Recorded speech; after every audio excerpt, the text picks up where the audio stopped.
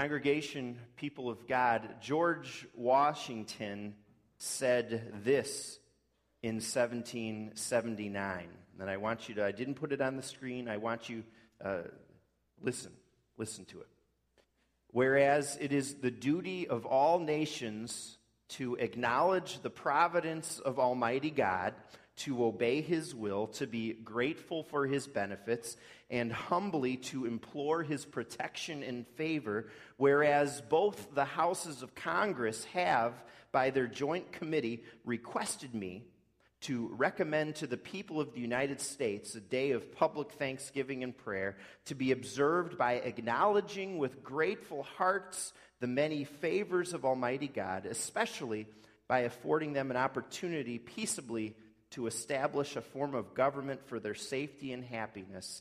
Now, therefore, I do recommend next to be devoted to the service of that great and glorious being who is the author of all the good that was, that is, or that will be, that we may then all unite in rendering unto Him our sincere and humble thanks for His kind care and protection of the people of this country.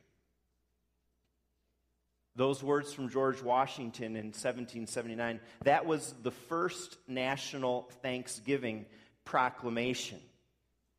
As a country, we've had Thanksgiving Day for many years. Everyone celebrates it. Everybody and anybody can. However, not everyone can have the kind of Thanksgiving that you and I can have today. Not everyone has it. Paul wrote Colossians. Paul talks about overflowing with thankfulness. Anybody can have a drop of thankfulness, but a believer can be overflowing with it. As a believer, you can be overflowing with thankfulness today. It could very well be that you're not feeling very thankful this year. Maybe as you see the end of 2010 approaching, you're finding out that this year did not turn out nearly as well as you hoped it would. Maybe it's been full of disappointments. Maybe that relationship did not work out. Maybe your income as a family took a hit this year due to the economy. Maybe in school, your grades, children, or a friendship did not turn out the way you expected.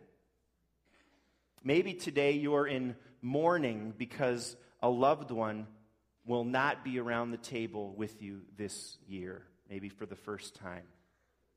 And maybe for you this morning, this is one of the most difficult and hardest times of year that everyone gets so excited about and happy about. Everyone is so joyful, but you're not. You're lonely. But yet, God's word tells us we can be overflowing with thankfulness today. You know, this word that Paul uses for overflowing is found many, many times in the New Testament. And we'd be here for a long time if I read all the verses. It's that many, dozens of times, several dozen. Romans 15:13 as a sample. May the God of hope fill you with all joy and peace as you trust in Him, so that you may overflow with hope by the power of the Holy Spirit. In Philippians 1:9, this is my prayer, that your love may abound, that your love may overflow more and more. Paul uses this word all the time, it seems, and it's because he wants us to see and know and experience how full of blessing the Christian life can be. Full of hope, full of joy, full of comfort, full of love, overflowing with all of those things, overflowing with God's blessings. You know, and maybe today you are thankful. You are thankful. We heard a lot of wonderful expressions of thanks. That's great. But I'm excited to show you this morning why you cannot just be thankful, but you can be overflowing with thankfulness, as our scripture text says. How can you be? Why? Well, one, your life can overflow with thankfulness today because your life in Jesus overflows with certainty. Your life as a believer belonging to Jesus, your life can overflow with thanksgiving because your life overflows with certainty. Living without certainty can be very difficult. Not knowing what's around the corner. There's uncertainty for high school students looking at college. Where will I go? How will I decide? And then once you're in college, what will I major in? What type of career will I head into? After college, well, what do I do now? Who will I marry in life? Will I marry? Will I have kids? Will I get a stable job? And of course, we don't have a crystal ball to be able to look ahead and see and know all the details of our lives. But as a believer, there is an ultimate certainty that you have that people who aren't in Christ do not have.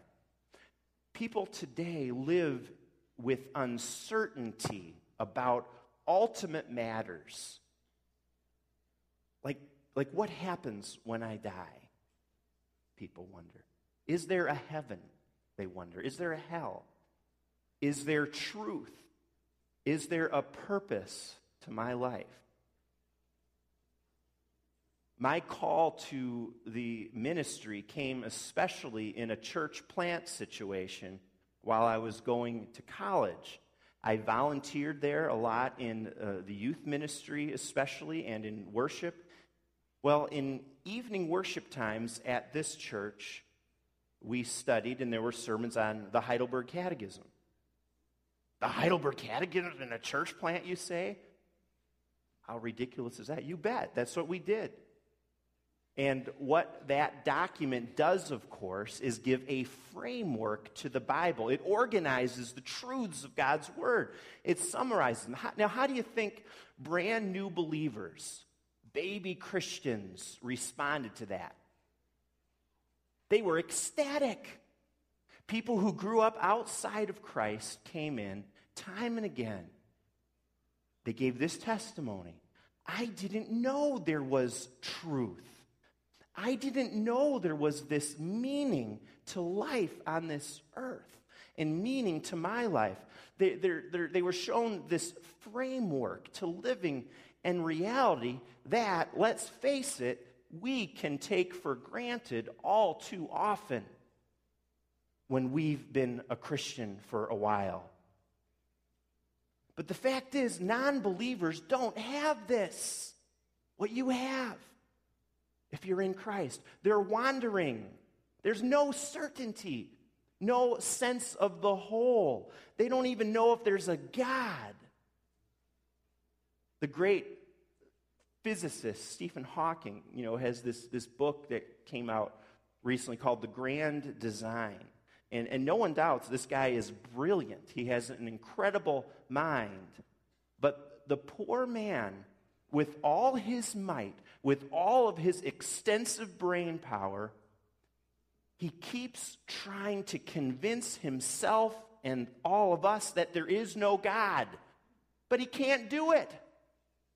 He keeps trying. He cannot do it. He cannot prove that there is no God. He fails. But believers in Jesus Christ, you have certainty about these ultimate matters. You've been taught the faith. You've been built up in Him. You're rooted. You know where you stand. You have the Word of God. You know the truth.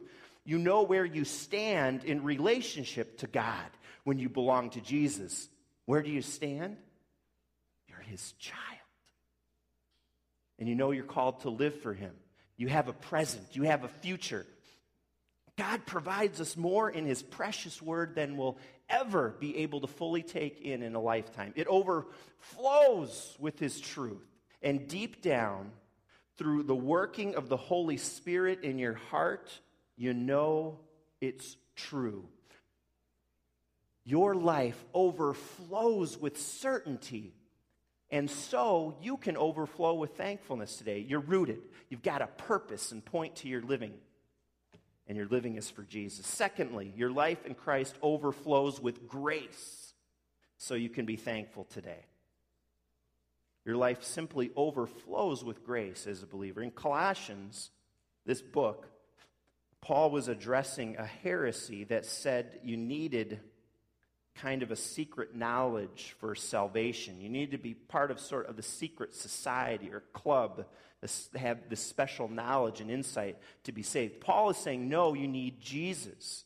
Jesus is the answer. You don't need this or that, only Jesus. If you look a little earlier in this chapter, at verse 2, Paul says, my purpose is that they may be encouraged in heart and united in love, so that they may have the full riches of complete understanding, in order that they may know the mystery of God. So he's using language that they would connect with, these philosophies, talking about mysteries and secret knowledge.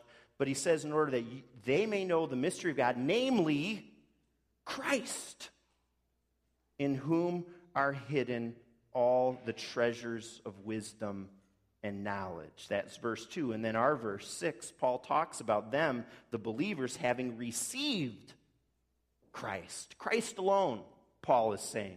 He's all we need and more. If anyone tells you you need Jesus and this, or Jesus and that, or you think you do to be happy, to be blessed, to be thankful, you don't.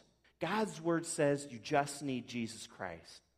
He's your only comfort in life and death. His grace is sufficient no matter where you are at in your life. And we receive Christ by grace alone, not because of anything we could ever do or earn. Jesus came for sinners.